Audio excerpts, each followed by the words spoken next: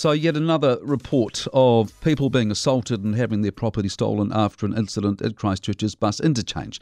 Two young women have been struggling to sleep at night after being brutally assaulted by five young people when they were waiting for a bus. Now, the assault happened at a bus stop near Christchurch Hospital, but it followed an earlier incident at the bus interchange in the centre of town. Now, what happened was two friends, an 18-year-old woman and a 20-year-old woman, had been in town last Sunday, and they were at the interchange waiting to get a bus home just after 9 o'clock in the evening on Sunday.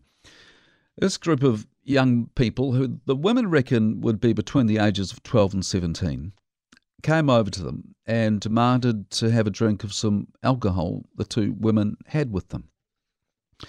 And they said no. They muttered a few things under their breath. Some words were exchanged, and a security guard saw what was going on and suggested the two women just got on a bus to get away from the trouble.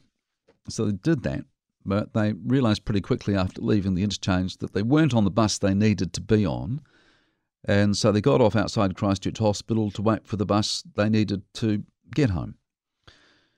Now, unfortunately, the bunch of kids who had been hassling them at the interchange had walked in the same direction, and when they saw the two women at the bus stop outside the hospital, they crossed the road and came up to them.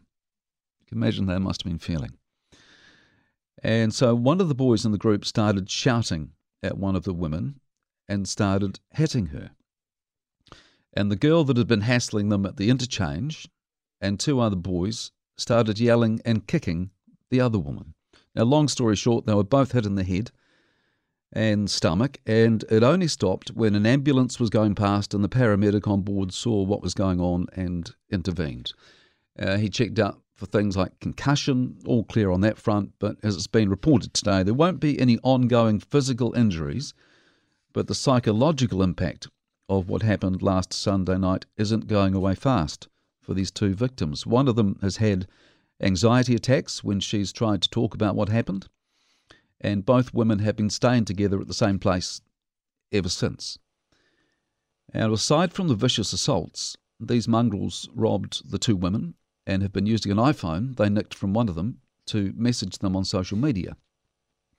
And they've been using the victim's TikTok account to send her taunting messages, telling her how much money they've made from selling her belongings, and telling her that what they haven't sold, they've just dumped. Here's a quote from one of the messages these people have sent one of the victims. Quote, "We just wanted to make some quick cash. No one was meant to get hurt."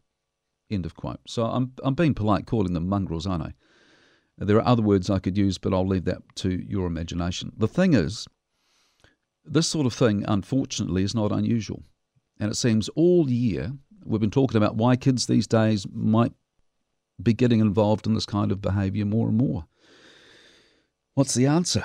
And when I saw the quote I just mentioned about these kids saying they only did what they did last Sunday night because they wanted to make some quick cash, it got me thinking about the materialistic world we now live in, which is very obvious at this time of year, isn't it? And how I think we are all to blame for that. We all want stuff, don't we? You know, those of us who are lucky enough to be able to buy a house, we do that. And then there's talk about getting a rental property. And then we want the iPhones. Then we want the holidays. We want the coffees. We want the dinners. We want. So why is it we expect the kids to be any different?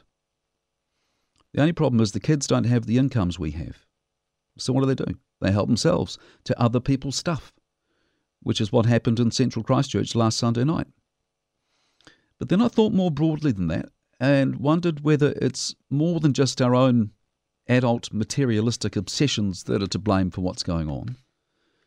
And is it possible, do you think, that as a society in general, we have become so lenient that we are reaping what we've sowed over the past 15 to 20 years? Are we seeing the downside of becoming such a lenient society?